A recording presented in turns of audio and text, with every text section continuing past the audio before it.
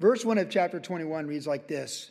The king of Arad, the Canaanite, who dwelt in the south, heard that Israel was coming on the road to Atharim. Then he fought against Israel and took some of them prisoners. So Israel made a vow to the Lord and said, if you will indeed deliver this people into my hand, then I will utterly destroy their cities. And the Lord listened to the voice of Israel and delivered up the Canaanites, and they utterly destroyed them and their cities. So the name of that place was Hormah, which means literally utter destruction. So here we go, chapter 21. The book of Ecclesiastes tells us there's a time for everything under heaven, right? A time to be born, a time to die. And there's a time of peace, and there's a time of war. And there's a time when you walk away from a potential conflict, which we saw last chapter as well with the Edomites, where the descendants of Esau refused to let the Israelites go through that part of the Sinai Peninsula to the Promised Land. And they have to go a long way around. We'll get to that in just a moment. And you just walk away from things because the Lord leads you to walk away from things. But some things you cannot walk away from. And let's be honest, in 2020, we face a lot of things we can't just walk away. Now, there are things that you and I have needed to walk away from in 2020. There are situations, conversations. We've had to let people get the last word in and let it go, right? Because if you have to get the last word in 2020, you just want to make sure it's the Lord's word and not yours. I think all of us in this room has probably seen some type of conflict with people arguing over masks in public, or yelling at one another, or trying to be the mask police or the social distancing police. And if you got to get the last word in for something like that, you don't need to do that, for or against.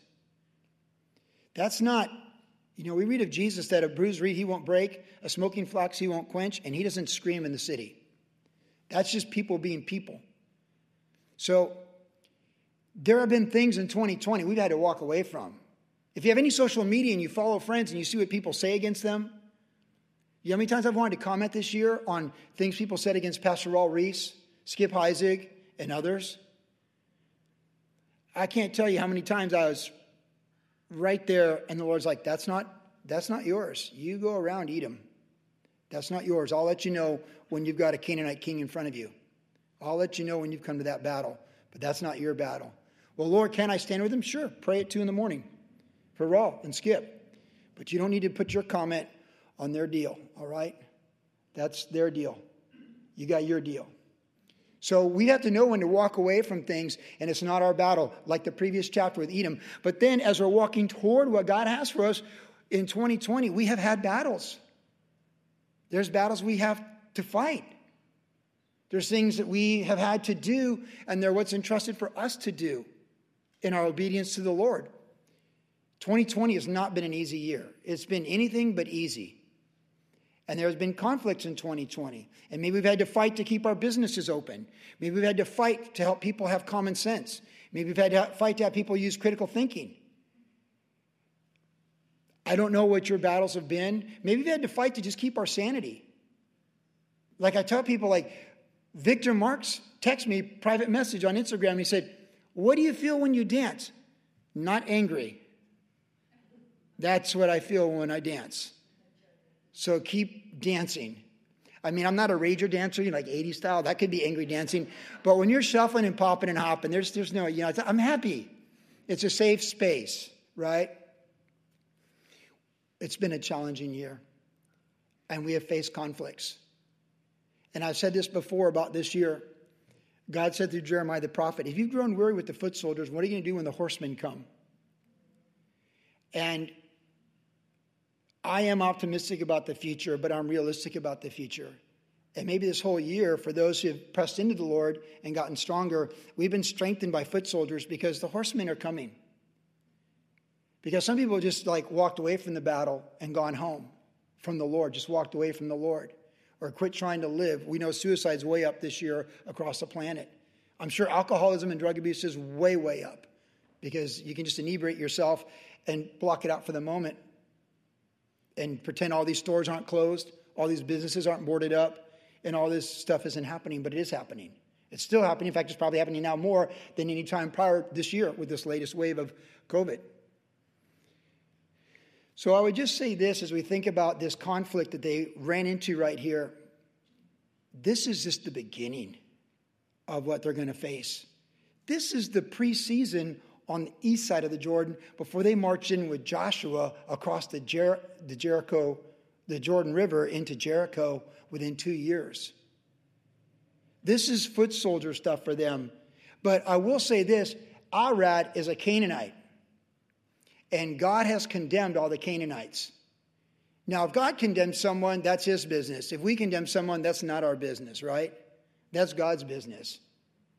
And in this covenant, in a shadow of things to come, God said to Abraham 400 years before, when I bring your descendants out of a land of bondage and slavery, I'm going to bring them back to this land I'm giving to you and your descendants. For the iniquity of the Amorites is not yet full. And the Amorites is an all-encompassing title for all the Canaanite tribes, including this guy here, Arad. And Arad attacked them. So this is the first time facing this opponent. This isn't Edom. Edom is Edom. God gave Edom to the descendants of Esau, but he gave the promised land, Canaan, to the Israelites. So this is your future opponent that you're facing right now. This is just one of these people that you're going to have to eradicate, because a unique generation was, these people are under the wrath of God. And that's all there is to it. And so this first conflict is a telling conflict, and it's an important one. Now, there are still people over 20 that were over 20 that are not going to enter the promised land, right? The original group that tested the Lord 10 times, and there might still be some people that are now in their 60s or 70s or 80s, and they're going to die in the next 2 years. They're not going to the promised land in fulfillment of what God said after the failure when they refused to go in 36 years before this. But that future generation, living on the promises, believing the promises that God was going to give them the land, this is their first encounter of battle with the Canaanites. And Israel did something very smart here. It says that Israel made a vow to the Lord and said, if you will deliver this people into our hands, then I will utterly destroy their cities. It is always all or nothing with the Lord. And we see in verse 3, the Lord listened to the voice of Israel and delivered up the Canaanites. So we see here what David would say 500 years later to Goliath. The battle is the Lord's. Everything around us going on right now in 2020, the battle is the Lord's. We just got to get the mind of the Lord to understand it in our personal life and whatever ministries and things are entrusted to us. Trying to keep your restaurant open, trying to keep your salon open. If you serve the Lord, the battle is the Lord's. And we got to let God fight those battles, but we got to be willing to fight for what he's shown us to do in any given situation we're called to do as best we can discern. They gave it to the Lord. And they said, God, this is the beginning of all their battles. When you think of the book of Joshua and all those battles, this is the beginning. This is a Canaanite conflict. These are not Amalekites in the south or Moabites or Ammonites from the east. These are Canaanites.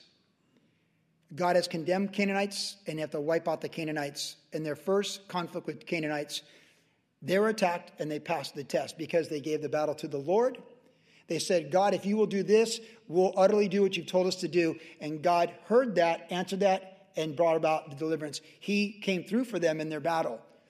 And of course, in a New Testament sense, we know that we don't war against flesh and blood, but against principalities and powers, spiritual forces, demonic realm, and our own flesh within us, our own pride, and all these things.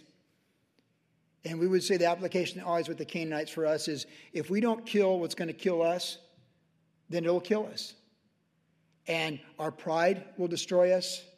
Our flesh will destroy us. And we have to crucify our flesh like Jesus said.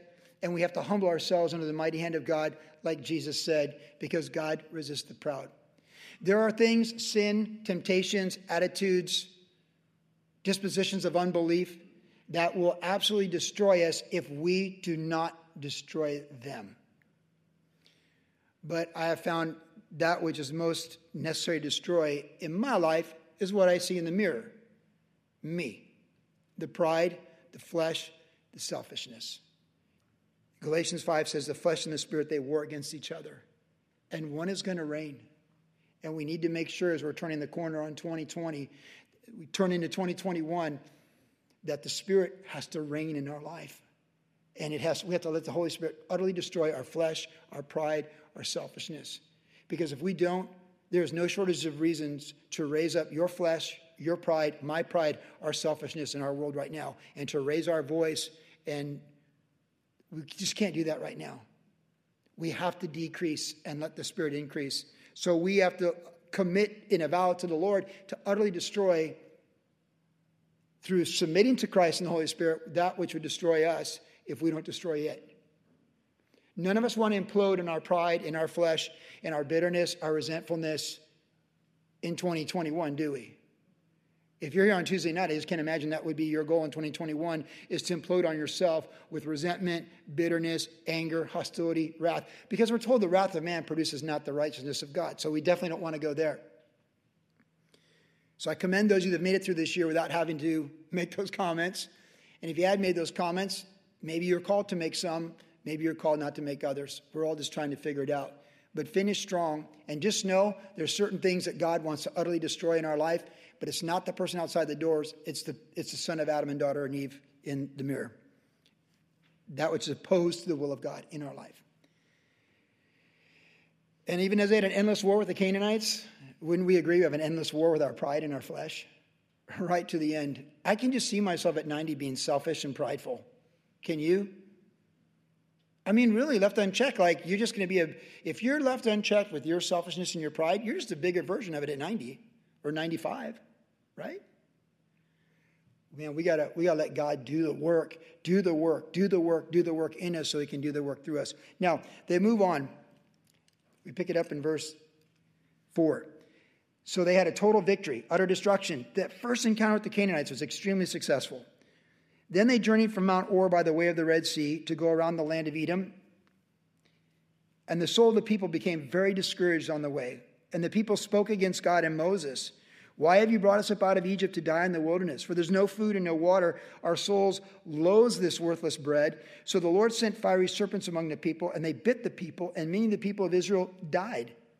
Therefore the people came to Moses and said, we have sinned, for we have spoken against the Lord and against you. Pray to the Lord that he takes away the serpents from us. So Moses prayed for the people. Then the Lord said to Moses, make a fiery serpent, set it on a pole, and it shall be that everyone who is bitten, when he looks at it, shall live. So Moses made a bronze serpent, put it on a pole, and so it was. If a serpent had bitten anyone, then he looked at the bronze serpent, he lived. Man, this is a terrifying story. I hate snakes, to quote Indiana Jones. I hate snakes. I do. When I was 8 years old, one of the clearest memories of my childhood, I grabbed a water moccasin by the tail coming down the creek there in Quantico, Virginia. That guy was coming right down the creek. And when you're an 8-year-old boy and you got not a care in the world, coming back from the Potomac River, watching people fish, looking for box turtles, you see a snake coming down the creek, man, crawdad, you go for it. I grabbed that guy, and he came around, bam, he got me. Like, you never grab a snake by the tail. Did you know that? So a little practical life experience advice, don't. Well, I came home, and my mom was there, and I was crying. I'd been bitten severely, and she said, what happened? I said, Mom, I was walking down the path, and a snake jumped out of the tree, and it bit my hand. Such a, oh, yeah. I used to go to the priest and confess. I had to do that stuff, no shortage of stuff to do. Such a liar. They took me to the base doctor, and I said the same thing. You jumped out of the tree, and they all was like, oh, don't all water moccasins jump out of a tree and bite someone on the hand? I've never grabbed a snake since, and I don't like snakes. I don't like them at all. You always usually, somebody that likes snakes, and they'll be like, or like Huntington Beach Pier, someone have a snake. Hey, you want to pet my snake? Like, no, just go way around him, right? So can you imagine being chastened by the Lord where he sends snakes? We were camping in 2000 at a youth camp way up on the Eureka River. I think it was way on the border by Oregon. And we had a tent, and it was a youth camp, and it was a whitewater rafting thing. So I had the whole family, and we're in this tent. And I always remember Leah. Leah was like in third grade or whatever at this time. Maybe fourth grade is 2000. So yeah, third grade. And we went to go eat campfire food and everything there. And she goes, Dad, I just know there's going to be a snake in our tent. I go, Leah, there's not going to be a snake in our tent. We got back. We walk in the tent. There was a snake in our tent. I hate snakes. These snakes were sent by the Lord This isn't quail that you choke on and rots between your teeth. These are snakes that bite you and kill you. Now, why did God send the snakes? Now, there's two things we see here. First of all, there's unbelief. This is that over 20 crowd, and maybe some that were younger that just chose the way of unbelief as well. They murmured against the Lord and Moses. Notice no more murmuring against Aaron. You can't murmur against people that are dead in the same way. Aaron's gone. Because last chapter they complained against Moses and Aaron. But now it's too soon to complain against Eleazar maybe. So they're just complaining against Moses and the Lord. And you blame the person you can see. You have to see God by faith. But the person that represents God, you see him right before you in time, space, and matter. You can blame them. Which is why people always blame the pastor and the pastor's wife, right? Because you can see them. They're tangible. So they're blaming Moses because they're blaming God. Their unbelief. They're in unbelief. They just had victory and they're in unbelief. But what was kind of the foundation of their unbelief that preceded the snakes? They were discouraged. That really gets my attention because it's easy to get discouraged, especially if one thing after another seems to line up against you that would discourage you.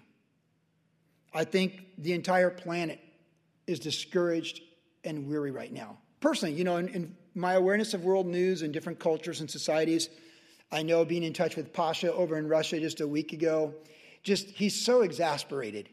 They're just frustrated. Everyone's frustrated. If you own restaurants in Long Beach, that's what you're dealing with. If you're a law enforcement official in San Diego, that's what you're dealing with. It's just been exasperating. It's been discouraging. I mean, people that kept their churches closed for 9 months have opened up those churches because they just realized we're never going to make it. We're like the salon and the restaurant. If we don't open up, there'll be no church in 2021. So they open up, and then people who hate Jesus are attacking them and trolling them on their Instagrams, and they got to pull them down.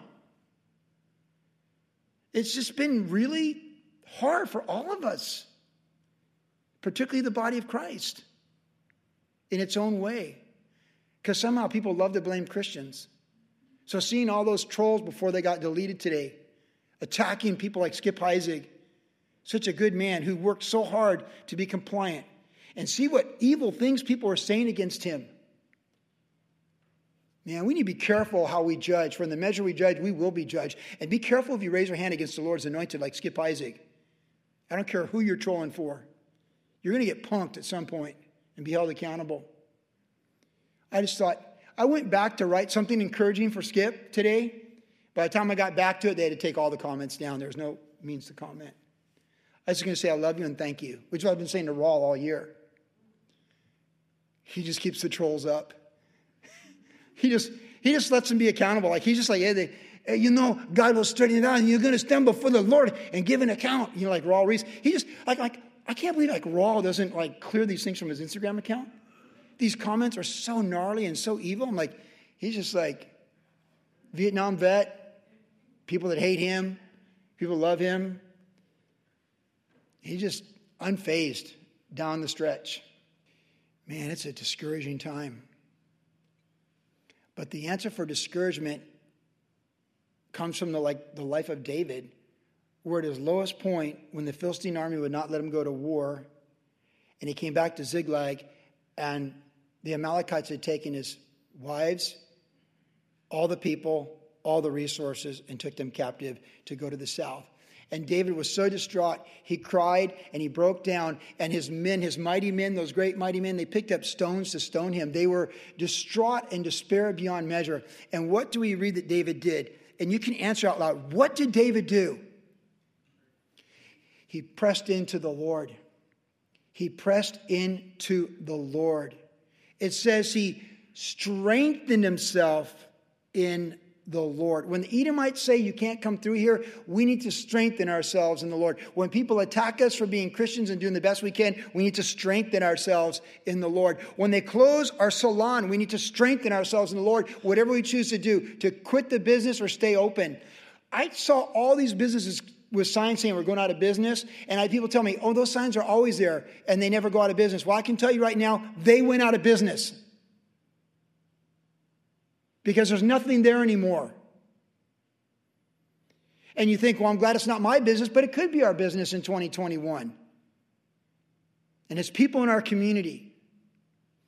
And we cannot let COVID-19, far-reaching, intrusive government stop us from trusting in the Lord and keeping our eyes on Him. We must strengthen ourselves in the Lord. And we must do whatever God tells us to do, and we need to ask Him what to do. Because when David strengthened himself in the Lord, what did he do? He said, Lord, do I go after them? He didn't just go after the Amalekites. He asked the Lord, do I go after the Amalekites? And the Lord said, yes, go after them, and you'll retrieve everything. This is a time not to be discouraged, but to strengthen ourselves in the Lord. And to seek the Lord and inquire of the Lord, what's the next step? That's who we need to be. We cannot make the mistake of the Israelites murmuring, complaining against God and His leaders. That's a bad look on the day of the Lord. Jesus said we'll give an account for every idle word we speak. So all these politicians attacking Christians and Christian leaders, all these people trolling people like Franklin Graham and Samaritan's Purse, they will give an account for every idle word that they raise against these people. Jesus says so. And they'll give an account for the thoughts and intents of their hearts as well, as will we, but in a different way. Because being saved through faith in Jesus, we're in the Lamb's Book of Life. So ours is more like giving an account within the family to our Heavenly Father, Abba. Theirs is I give an account as an outsider being cast out of the kingdom. So God sent the serpents. It was discouragement. And when you're discouraged, what happens is your soul, if you're not comforted in the Lord and we don't cast those things upon the Lord and we're not strengthened in the Lord, then we'll loathe the things of the Lord. And they loathe the manna. Isn't this scary right here? It says their souls loathe the manna. You know, the manna was for their souls. Because the bread from heaven, though practical, was really to teach them to be spiritual. Because Jesus Himself said, your fathers ate manna in the wilderness, but I am the bread of life that comes down from heaven. See, the manna spoke of Jesus and the fulfillment our souls would have in Jesus, in the relationship with Him. And their souls loathe the manna. So in a very clear, indicative way, their souls loathe Jesus Christ, the bread of life. And if you're an Israelite and your soul loathes the Messiah of Israel, then there's nothing for you but vipers. There's nothing for you but chastening from the Lord. Because we exist for the Lord, the people of covenant. And we read that there was only one solution, and it was the bronze serpent, which is the gospel of Jesus Christ. This story you could easily determine relates to Jesus Christ because you had to look at the serpent, and if you looked at it, you would be healed. So as Moses lifted up the bronze serpent, it's a faith element. So God says, all right, look, you're not going to earn your way through this. You're not going to have a special doctor in tent number 12 in the tribe of Naphtali to be healed from the viper's bite. There's only one way, and there's only one way you can be healed from the terminal death sentence of being bit by these vipers. You must look at the serpent that's lifted up. You must look at it. And if you're willing to look at it and you believe you'll be healed, you will be healed. It's a total typology of the gospel of Jesus Christ, which we could conclude without a New Testament interpretation of it. But isn't it wonderful that Jesus interprets this passage for us? For there in that famous chapter, John chapter 3, after Jesus talked to Nicodemus about being born again and born anew, he says, even as the Son of Man, as a serpent was lifted up in the wilderness, so too the Son of Man must be lifted up. For God so loved the world that He gave His only begotten Son, that whoever believed in Him would not perish, but have everlasting life. For God did not send His Son into the world to condemn the world, but to save the world through His Son. Jesus Christ takes this story of this bronze serpent being lifted up by Moses and says, that's me being lifted up on the cross. And even as you look at the serpent and believe you will be saved, you will be saved. Well, when you look at Jesus on the cross and you believe you'll be saved, you will be saved. Because God so loved the world that He gave His Son, that whoever believes in Him. So even as we look at the serpent and believe God's promise that we'd be healed, like it says of Abraham, Abraham believed God and was accounted for righteousness. Even so, as we look upon that serpent, we could be healed. And the people said, we have sinned, right? So the wages of sin is death, but the free gift of God is eternal life through Christ Jesus. It's Romans 3:23 and Romans 6:23 put together. So the people confess, we've sinned, and God says, okay, that's the beginning when we confess our sin. So now look unto the serpent, which is a type of Jesus Christ on the cross. Isn't it glorious? It's the gospel of Jesus Christ. This is the gospel of Jesus Christ. And as it says in Colossians, these things are a shadow of things to come, but the fullness is Christ. And again, Jesus interprets this passage for us. So it's the bonus on it. This is the gospel. We're reminded, moving toward Christmas in the last 2 weeks of this year, that but why the serpent? I mean, of course, Satan appeared as a serpent in the Garden of Eden.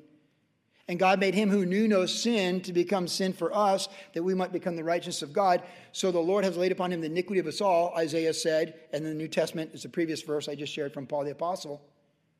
That serpent being lifted up is our sin on Jesus. It is ugly. And we have to look unto him who died in our place and believe that he died in our place, and we are saved.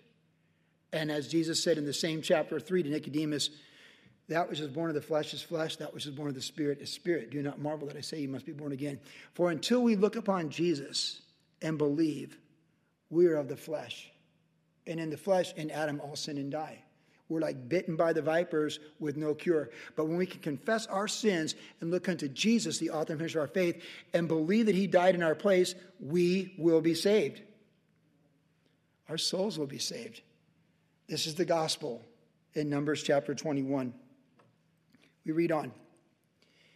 Verse 10. Now the children of Israel moved on and camped in Oboth, and they journeyed from Oboth and camped in Abiram in the wilderness, which is east of Moab. So they're coming up on the east side there of the Sinai Peninsula toward the sunrise. And from there they moved and camped in the valley of Zered. And from there they moved and camped on the other side of the Arnon, which is in the wilderness that extends from the border of the Amorites. For the Arnon is the border of Moab, between Moab and the Amorites. This is modern Jordan.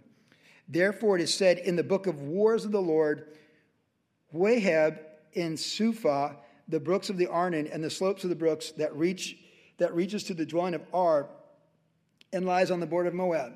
And from there they went to Beer, which is the well where the Lord said to Moses, gather the people together and I will give them water. Then Israel sang this song, spring up a well, all of you sing to it. The well the leaders sank, dug by the nation's nobles, by the lawgivers with their staves.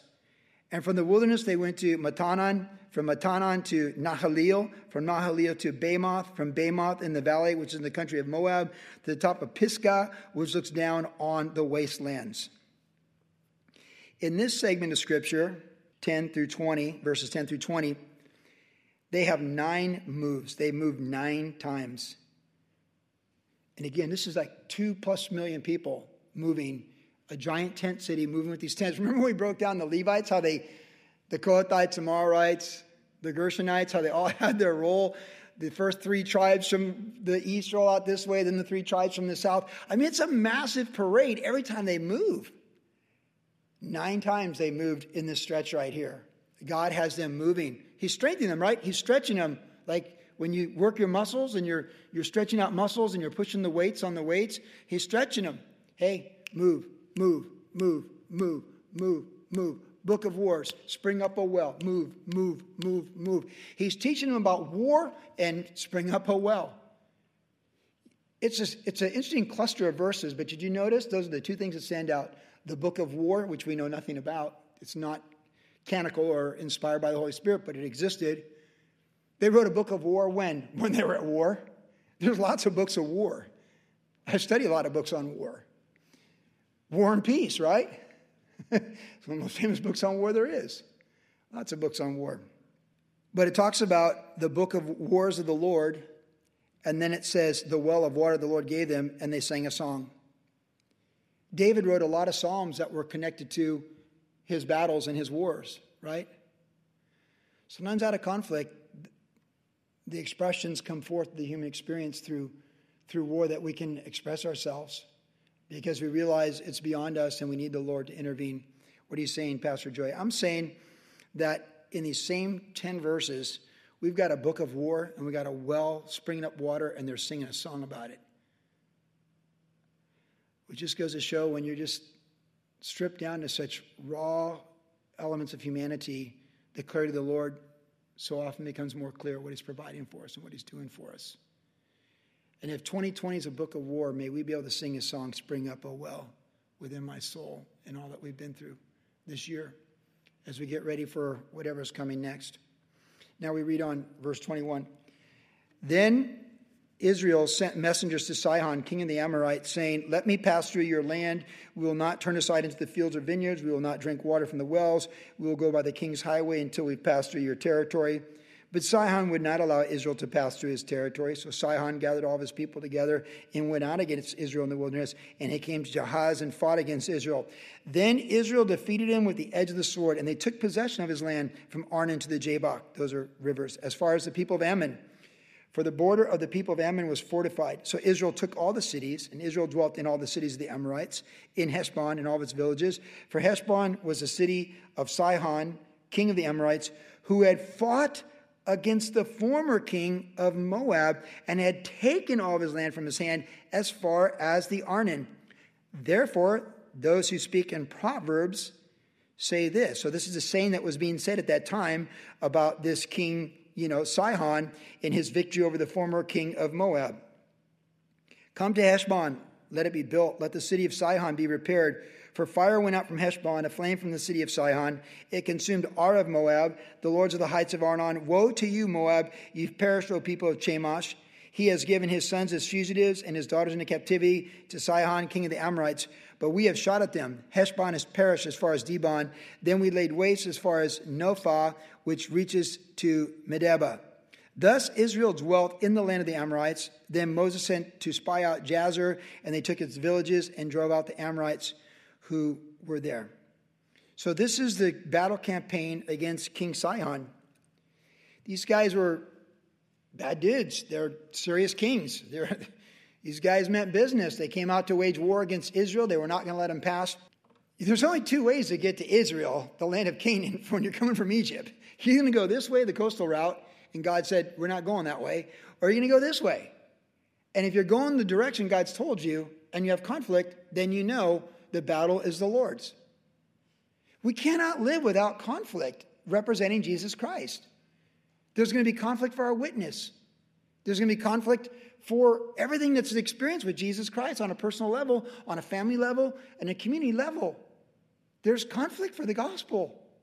And if God says you're going this way and people get in your way and say, no, you're not, then the battle is the Lord's. And whether it's politicians, judges, bosses, whatever, what can you do except fight the good fight? That's what Paul meant when he said at the end of his life, I fought the good fight. Paul had all kinds of people that tried to stop him. He had politicians try and stop him, magistrates who represented Rome. He had people who used the law against him in Philippi. They beat him unjustly. Remember that? That was against Roman law. It's funny how people in power like the law when it works for them. And when it doesn't work for them, they just make up their own law. Oh, wait. Isn't that the 2020 way to do law? Make up your own laws. If you don't like the laws, they don't work for you. But there's nothing new under the sun. If God says, go around, eat them, okay, and this is the way you're supposed to go, and these people come out and fight you, then the battle is the Lord's. And what can you do? And whatever the outcome is, we have to trust in the Lord and stand in the Lord and let him fight it and let him resolve it.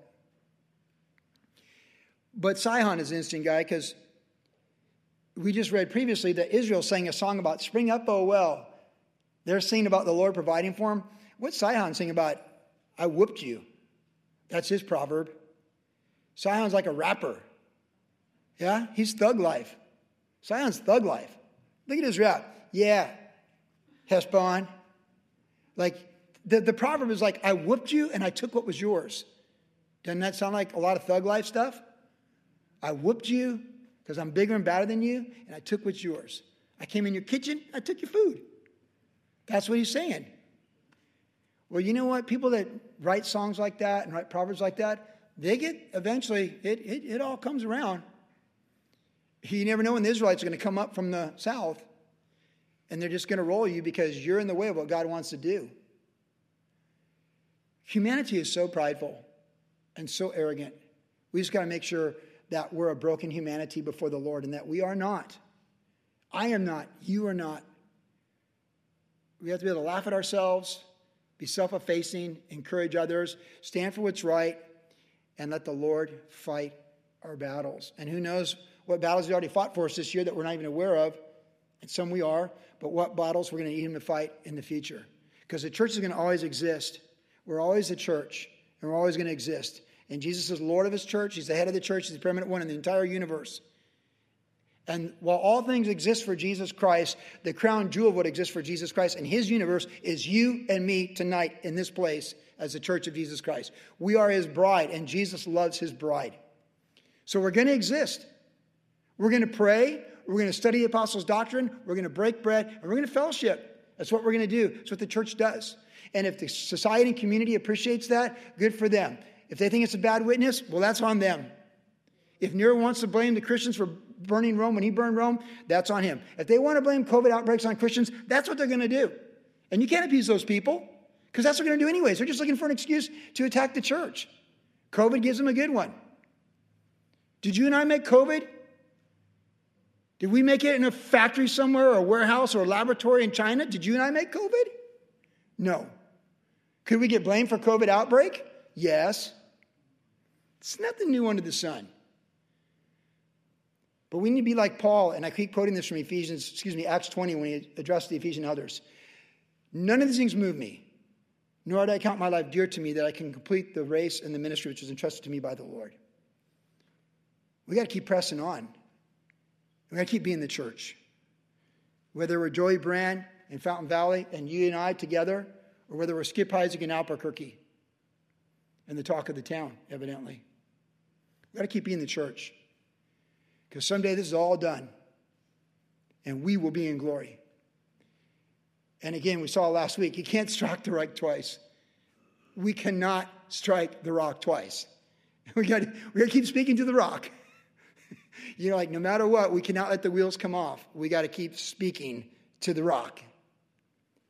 And let God be magnified.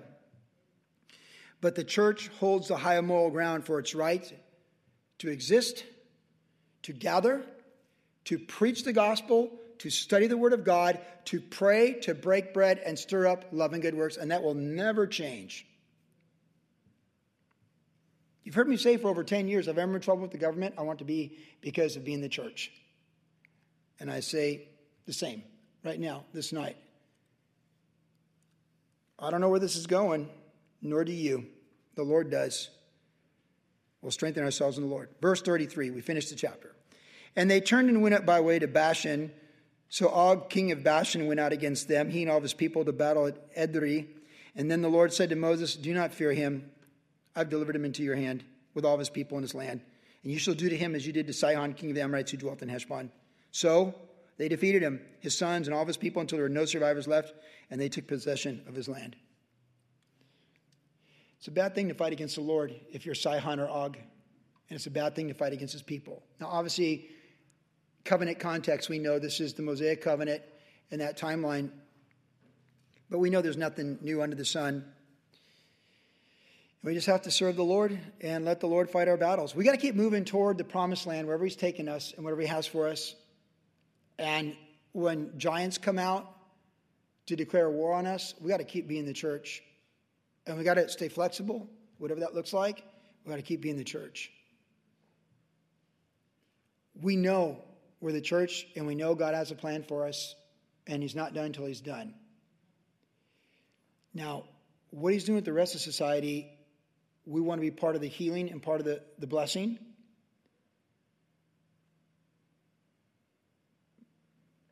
But we can't please everybody. We must please God. Like Peter and John said in the book of Acts, well, you figure out what you think you got going, but we must obey the Lord. And that's what it's come down to on the back end of 2020. And who knows what it's going to look like on the front end of 2021. We must obey the Lord. God is with us. He's for his people. We're not against anybody. We're for the Lord, and we're for the lost, and we're for the church. But that does bring people against us. So we need to press in, love, forgive, and keep moving toward what he's called us to do.